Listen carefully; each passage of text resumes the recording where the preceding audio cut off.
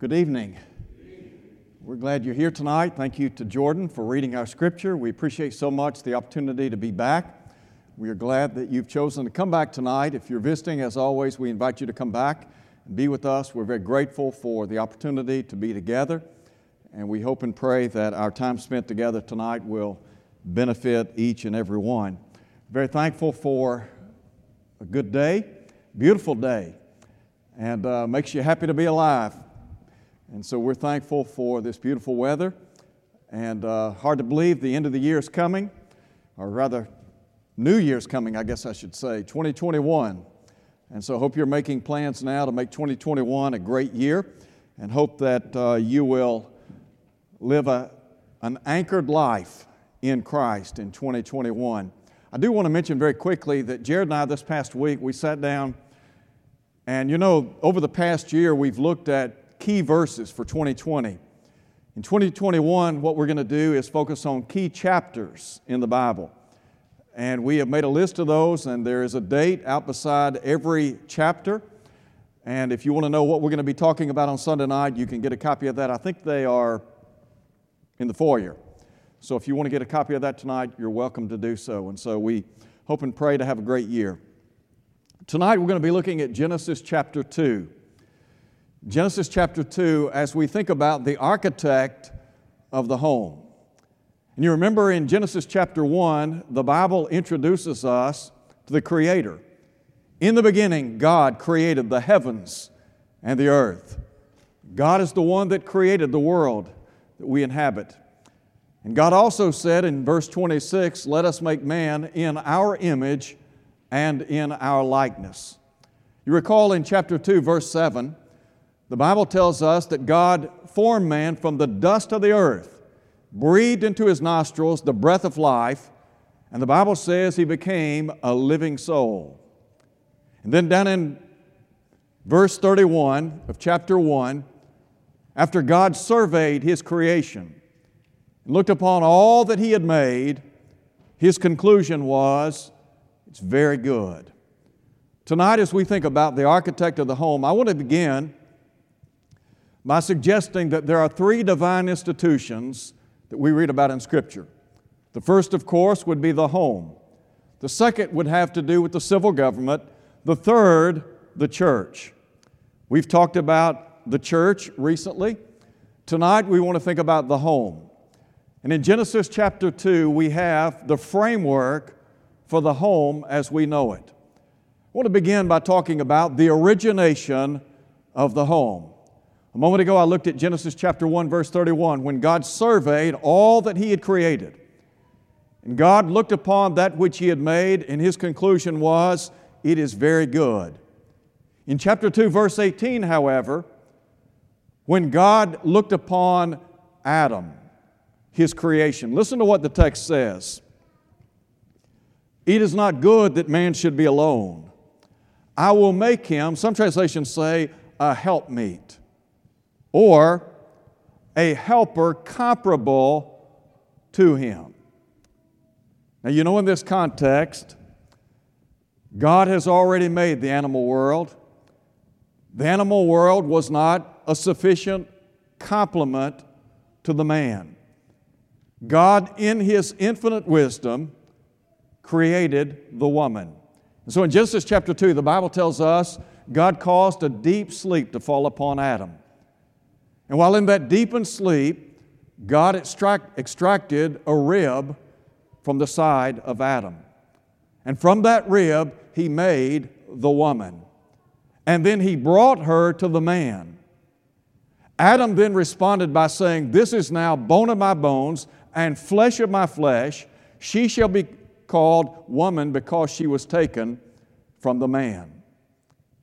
So here we have a picture of God creating not just Adam, but the perfect complement to Adam, the first man, and that being Eve. In verse 24, the Bible says, "Therefore shall a man leave his father and mother, and cleave unto his wife, or be joined to his wife, and they shall become one flesh." So God is the author. He is the architect of the home, isn't He? and you look at the home today, and think about how many people in this world have been blessed by the architecture of the home. God has richly blessed us, hasn't He? He has given us a suitable companion to enjoy life with. Now, what I want to do for a moment or two is talk now about the obligations in the home. It's one thing to talk about the originator of the home, the origination of the home. When we look at what the Scripture says, the Bible talks about in a very plain and forthright way about the obligations in the home. I want to preface this by saying when God created man and then in His wisdom created the woman, He did not create another man to complement the man, but rather He created a being, a human being, that would be the perfect complement to man's needs, biologically, physically, emotionally, sexually. The woman is the perfect complement. The man is the perfect complement to the woman, right? So what about the obligations that rest in the home? There are two thoughts here, and I want to maybe spend a minute or two and talk about this whole concept of marriage. Now, Moses wrote in verse 24, "Therefore shall a man leave his father and mother and cleave unto his wife," or be joined to his wife, "and they shall become one flesh." Before we ever engage in this leaving and cleaving process, there are some things that we ought to consider. Now, to those of us who are married, what I'm about to say does not apply to us because we've already made the decision to leave and cleave. We'll talk about that in a minute. But I really want to direct what I'm going to say now to those of you who have not yet chosen a mate. There are some things that you need to think about before you ever say, "I do." First and foremost, you need to make sure that the person you choose is a person of faith. Now, there are two ways to look at this. Sometimes people, in choosing a mate, rather than looking for a mate of faith, they let the flesh guide them. Let me tell you what, I don't care how beautiful that girl may look. She might look like she stepped out of Hollywood, but at some point in time, if she is not a person of faith, you're going to have a hard road. So think about it for a minute. The person you choose to marry, you want that person to be guided by faith, don't you? Paul said we walk by faith and not by sight. You can choose somebody who is out in the world, who's never obeyed the gospel. It might be the case you can convert them. And many times I've had people come to me and say, "Well, you know what, I wouldn't be a Christian today if it weren't for my mate." I get that.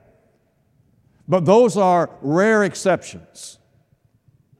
What I want to emphasize is, when choosing a mate, choose a child of God. Choose a Christian.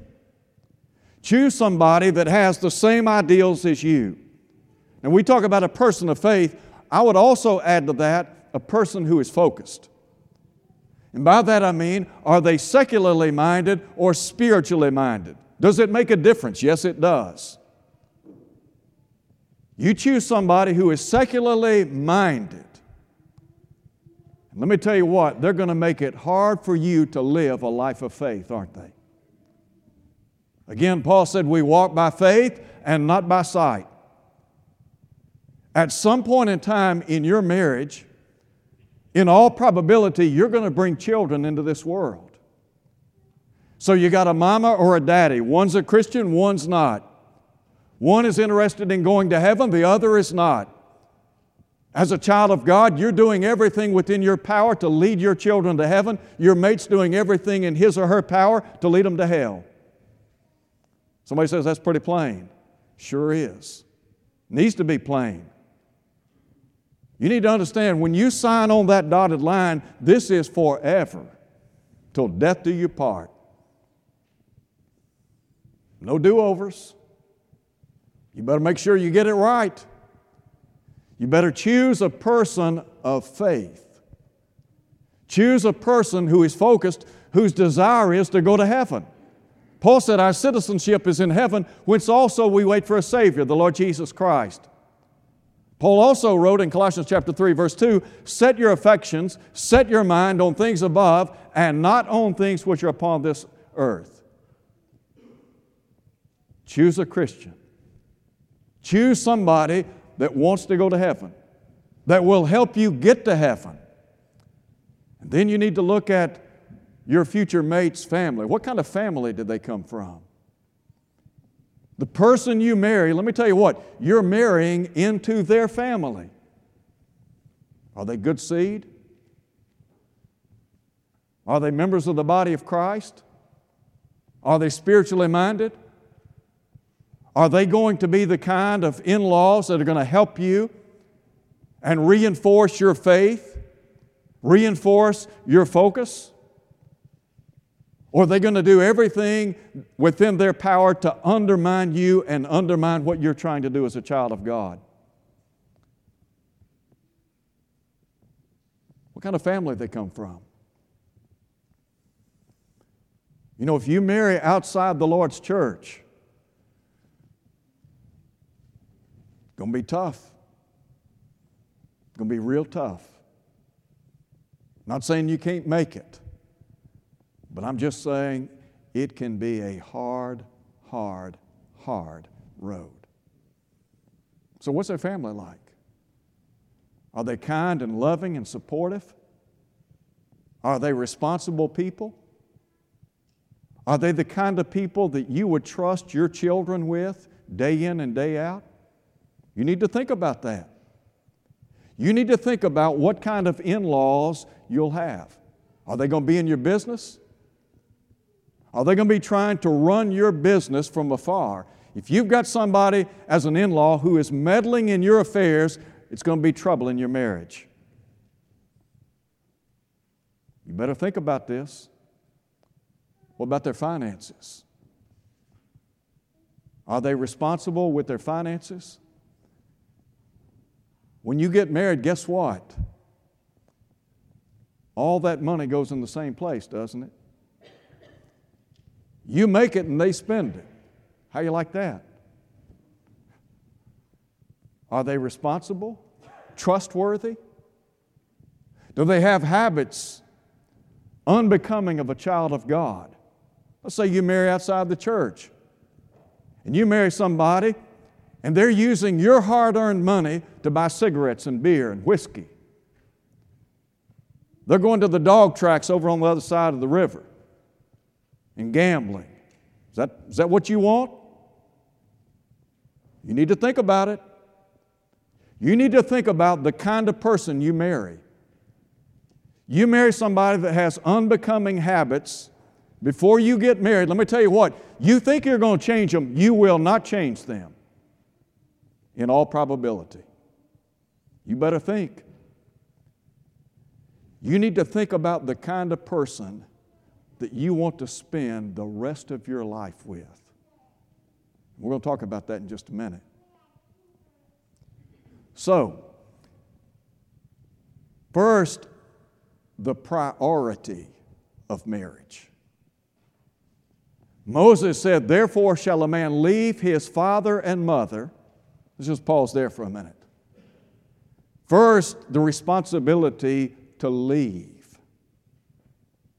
You ever heard the expression, cut the apron string? When you get married, you can't be running back to mama and daddy.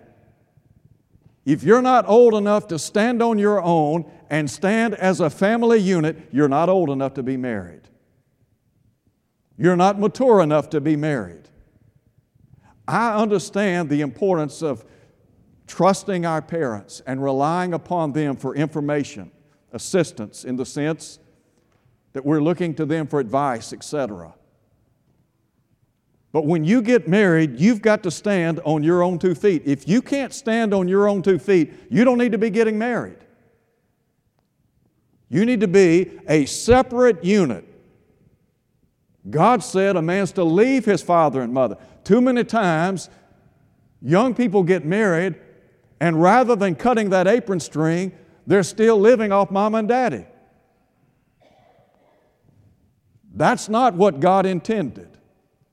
God's intent is for a husband and wife to stand on their own 2 feet and be their own family. First, the priority, and then the permanence. Moses said, "Therefore shall a man leave his father and mother and cleave unto his wife." The word cleave here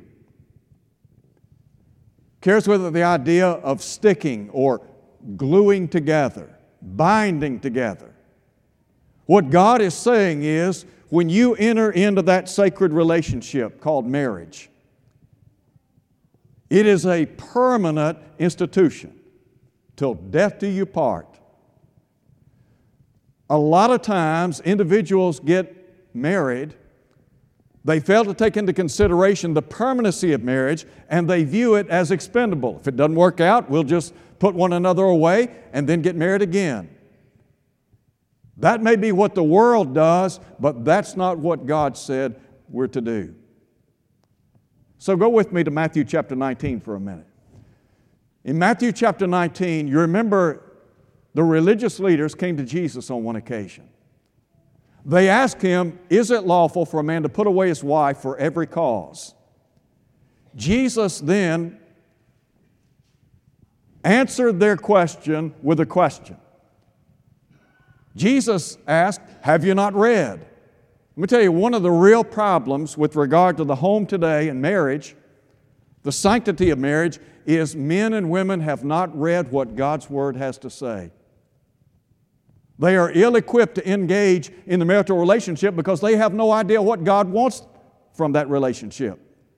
They don't understand the expectations, the responsibilities, the accountability of marriage. So when Jesus asked, "Have you not read?" before you engage in the marital relationship, you need to make sure you know exactly what God wants, exactly what God demands in that relationship. So he said, "Have you not read? That he which made them at the beginning made them male and female." He said, "Therefore shall a man leave his father and mother, cleave unto his wife, and they two shall be one flesh."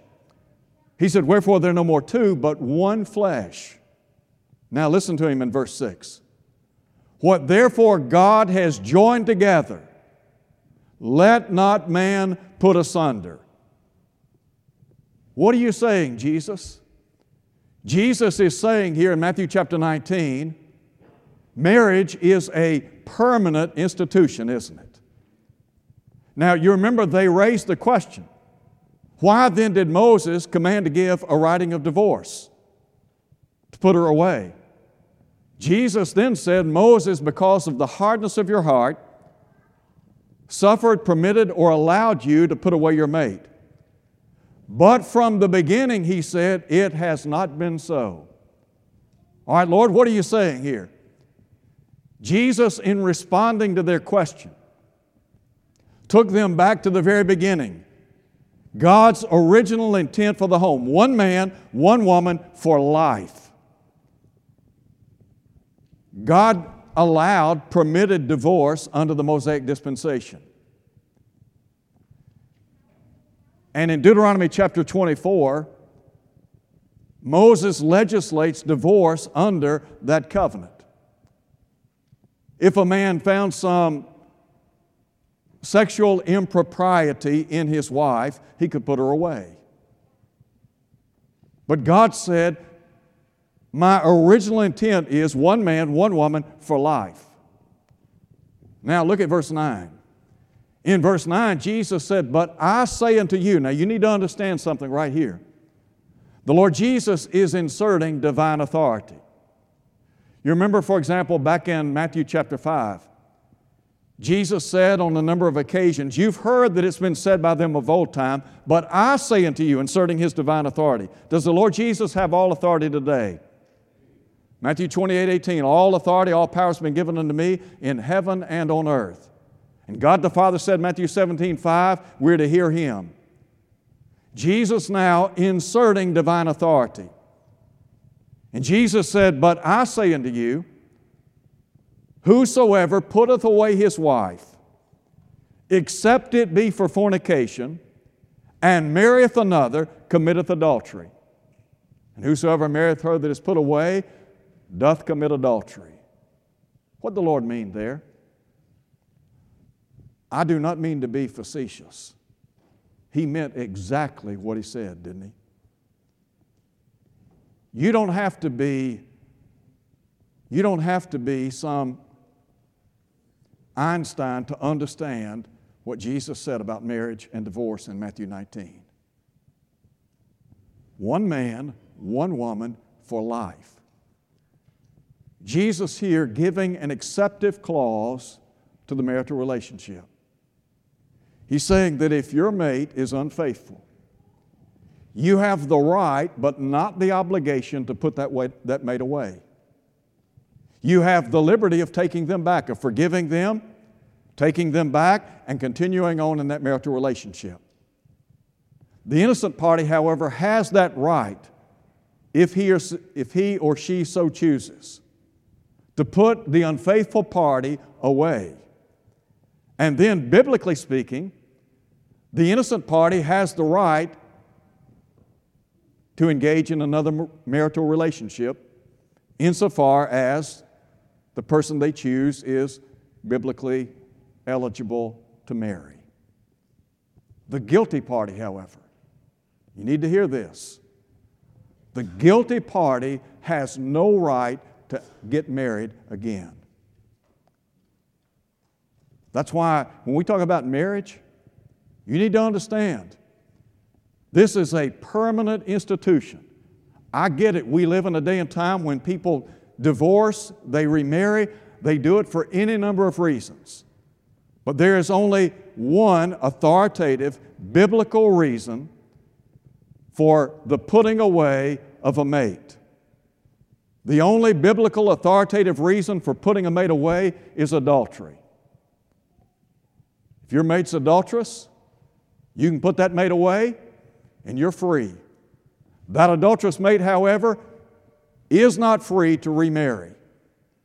Now, I know that there are some people that will have a number of things to say about that. Some would say, well, you know, Matthew chapter 19 only applies to Christians. I don't buy that.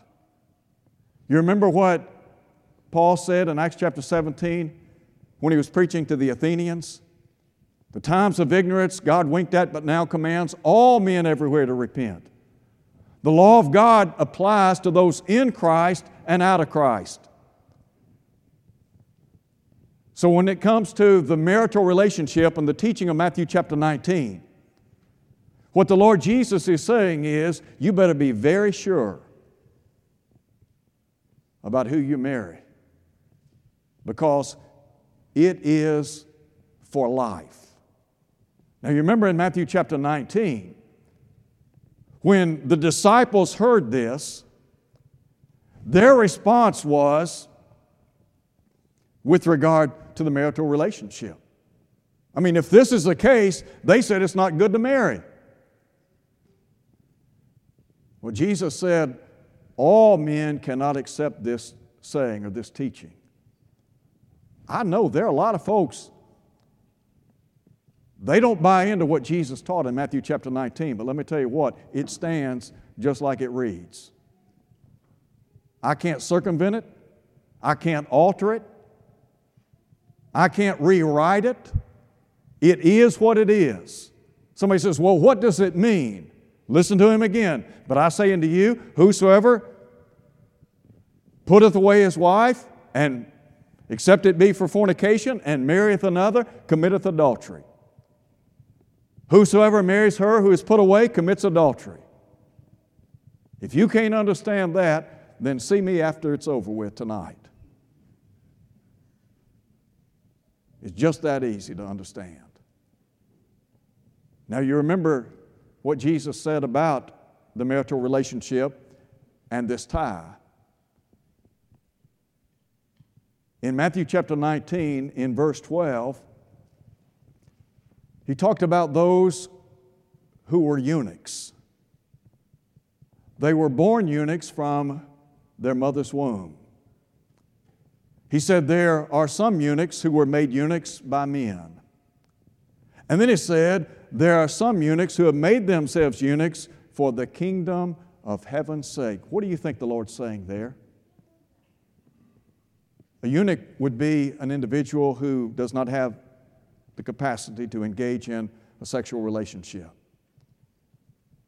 And what Jesus is saying is there are some people, based upon the teaching that I've just set forth,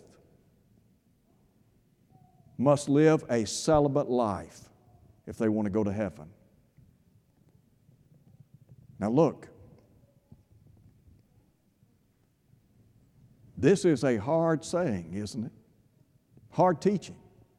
Just like in John chapter 6 when Jesus identified Himself as the bread of life, and they said, this is a hard saying, difficult saying, who can accept it?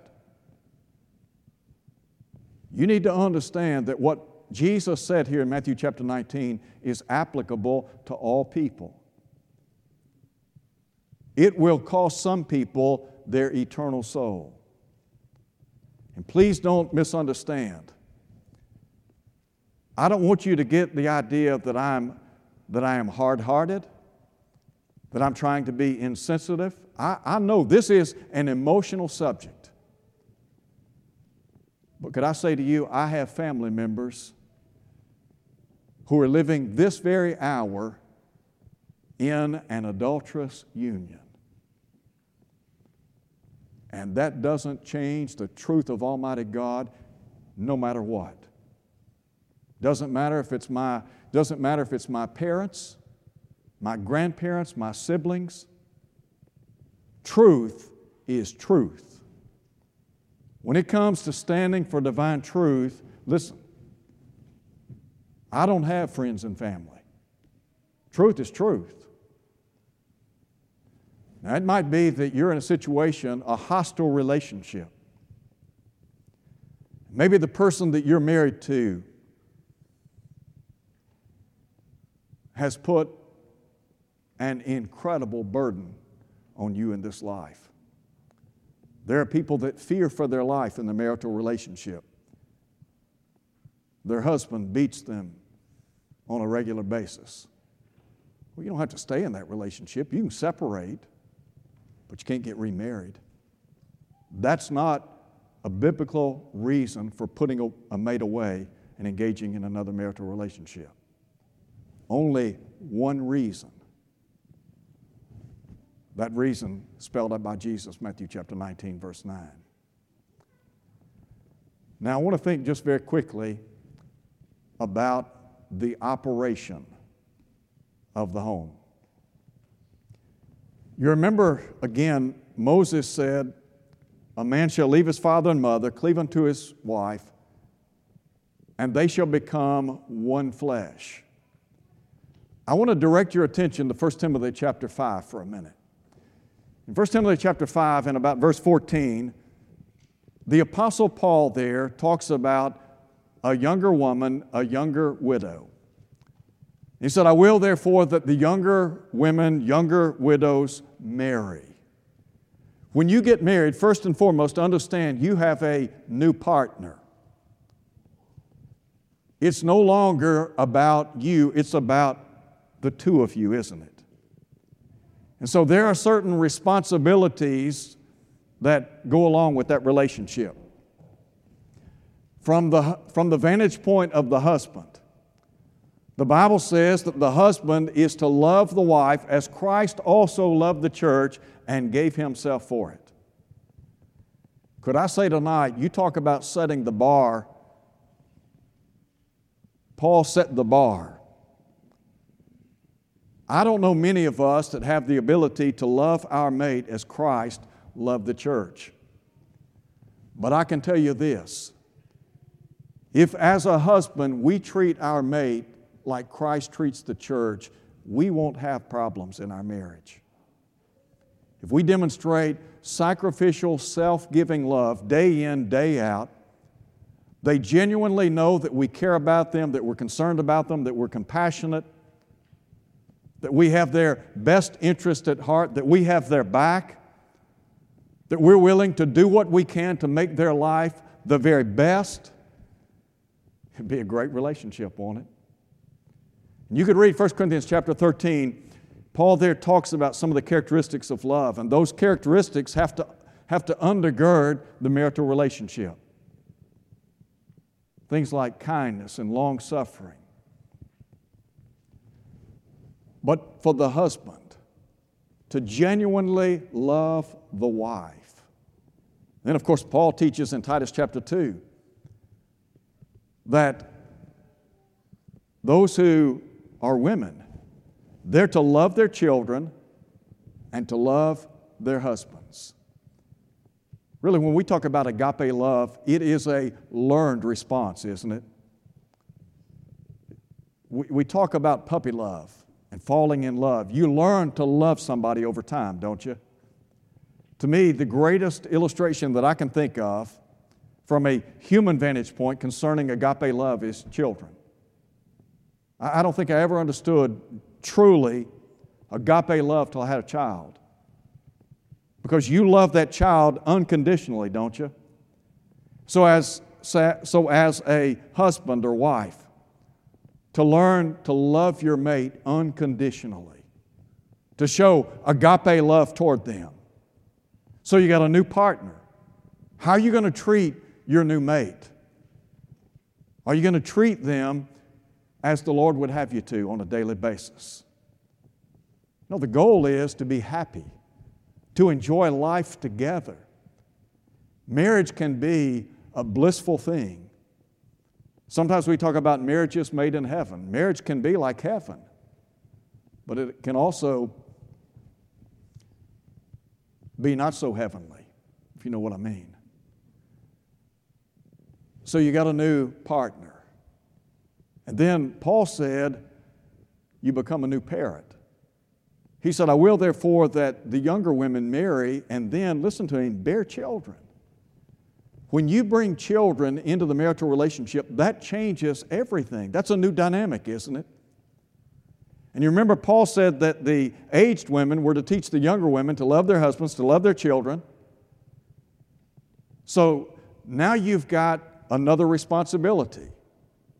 You're not just thinking about your mate, but now you're thinking about this bone of your bones and flesh of your flesh. This child that you have brought into this world.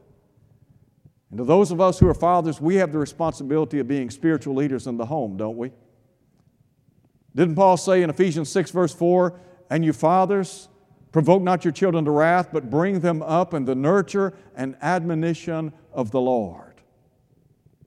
To rear our children in a godly home. I mean, that's the goal, isn't it? And both mom and dad can work together. And I think about moms, the patience and the love that they have on a daily basis. The fact that they're training and molding these young children. Children are like sponges, and they're just growing daily, mentally and physically, emotionally, spiritually. We have the opportunity to mold and to bend them toward heaven. So you become a new parent and all the responsibilities that come along with that. Read Psalm 127 this week and look at what the psalmist had to say about the home and about bearing children. He said, children are a heritage from the Lord. The fruit of the womb is His reward. Happy is the man who has his quiver full of them. And then Paul said, not only do you have a new partner, not only do you become a new parent, but he said, you have a new position in life. I will therefore that the younger women marry, bear children, and listen to him, guide the house. The woman becomes the caretaker, the manager of the home. There are a lot of things that men do well. There are a lot of things that women do well. There are some things that women do far better than men. One of those things is running the home. Aren't you grateful for a godly wife, a godly mother? Aren't you thankful that there's somebody that has the ability to guide and to manage the affairs of the home? That's a blessing. I want you to know, we oftentimes talk about mothers on Mother's Day, but I want you to know, to those of you who are mothers, I applaud the work you do. I don't think that we could ever say enough about the good things you do in the home. Your influence, your love, your compassion, your care, your kindness, your tenderness. All of those things are what make a home special. Some homes you go into and there's just a sense of warmness. There's a warmth there. I'm convinced in many homes it's the woman, the mother, the wife that brings that warmth into the home. So thank you. Thank you for who you are, for what you are, and for what you mean to the human family. The church today is strong because of a lot of godly women. There are a lot of congregations today, I'm telling you right now, those congregations are where they are because they have had godly women that have been behind the scenes working and laboring and doing all kinds of good things. And we don't have time to go into what Paul said in Ephesians 5 about the submission of the woman in the home. And that's a whole lesson right there. But I want to say this, if as a husband we treat our mate like the Bible instructs us to, submission's not a problem. It's not about being a dictator, not about being a tyrant in the home, but rather we're side by side and we're walking hand in hand. We love one another. We appreciate one another. We understand that we have different roles, different responsibilities. That's why God made us different. But we are living in such a way so that one day we can be together in heaven. You know what? If you get your family to heaven, you get that biological unit, your family, you get them to heaven. Job well done. Well done. Let's pray. Father, we thank you for your love, mercy, and grace. We thank you for the home. And Father, we thank you for your wisdom in the architecture of the home. We thank you for loving us enough to provide us with an environment where we can know true, genuine love. And Father, we thank you for every blessing we enjoy in this life. And Father, we admit our imperfections, our failures. There are times as husbands and fathers, we're not what we ought to be. And Father, there are times when those who are wives, mothers, they fall short of their expectations. And Father, we ask you to forgive us when we're not what we ought to be. May we have the resolve to follow your word, to live by your word, to be the kind of home with which you would be pleased. In Jesus' name we pray. Amen. I apologize for going late tonight, but a lot of material to cover. Thank you for being here. If you're here tonight and you're not a Christian, could I encourage you to come to Christ? To believe that Jesus is the Christ, the Son of the living God. To repent of all your sins, to confess His name, to be buried in baptism so that you can rise to walk in newness of life. If you're here tonight and you're not a child of God and you want your sins washed away, we can baptize you this very hour. If you're here tonight and you're not faithful to the cause of Christ, could we encourage you to come home tonight? The beauty of God is He will lovingly forgive, put the past behind you, and you can go forward. Be faithful until death. The promise is the crown of life. Won't you come as we stand and sing?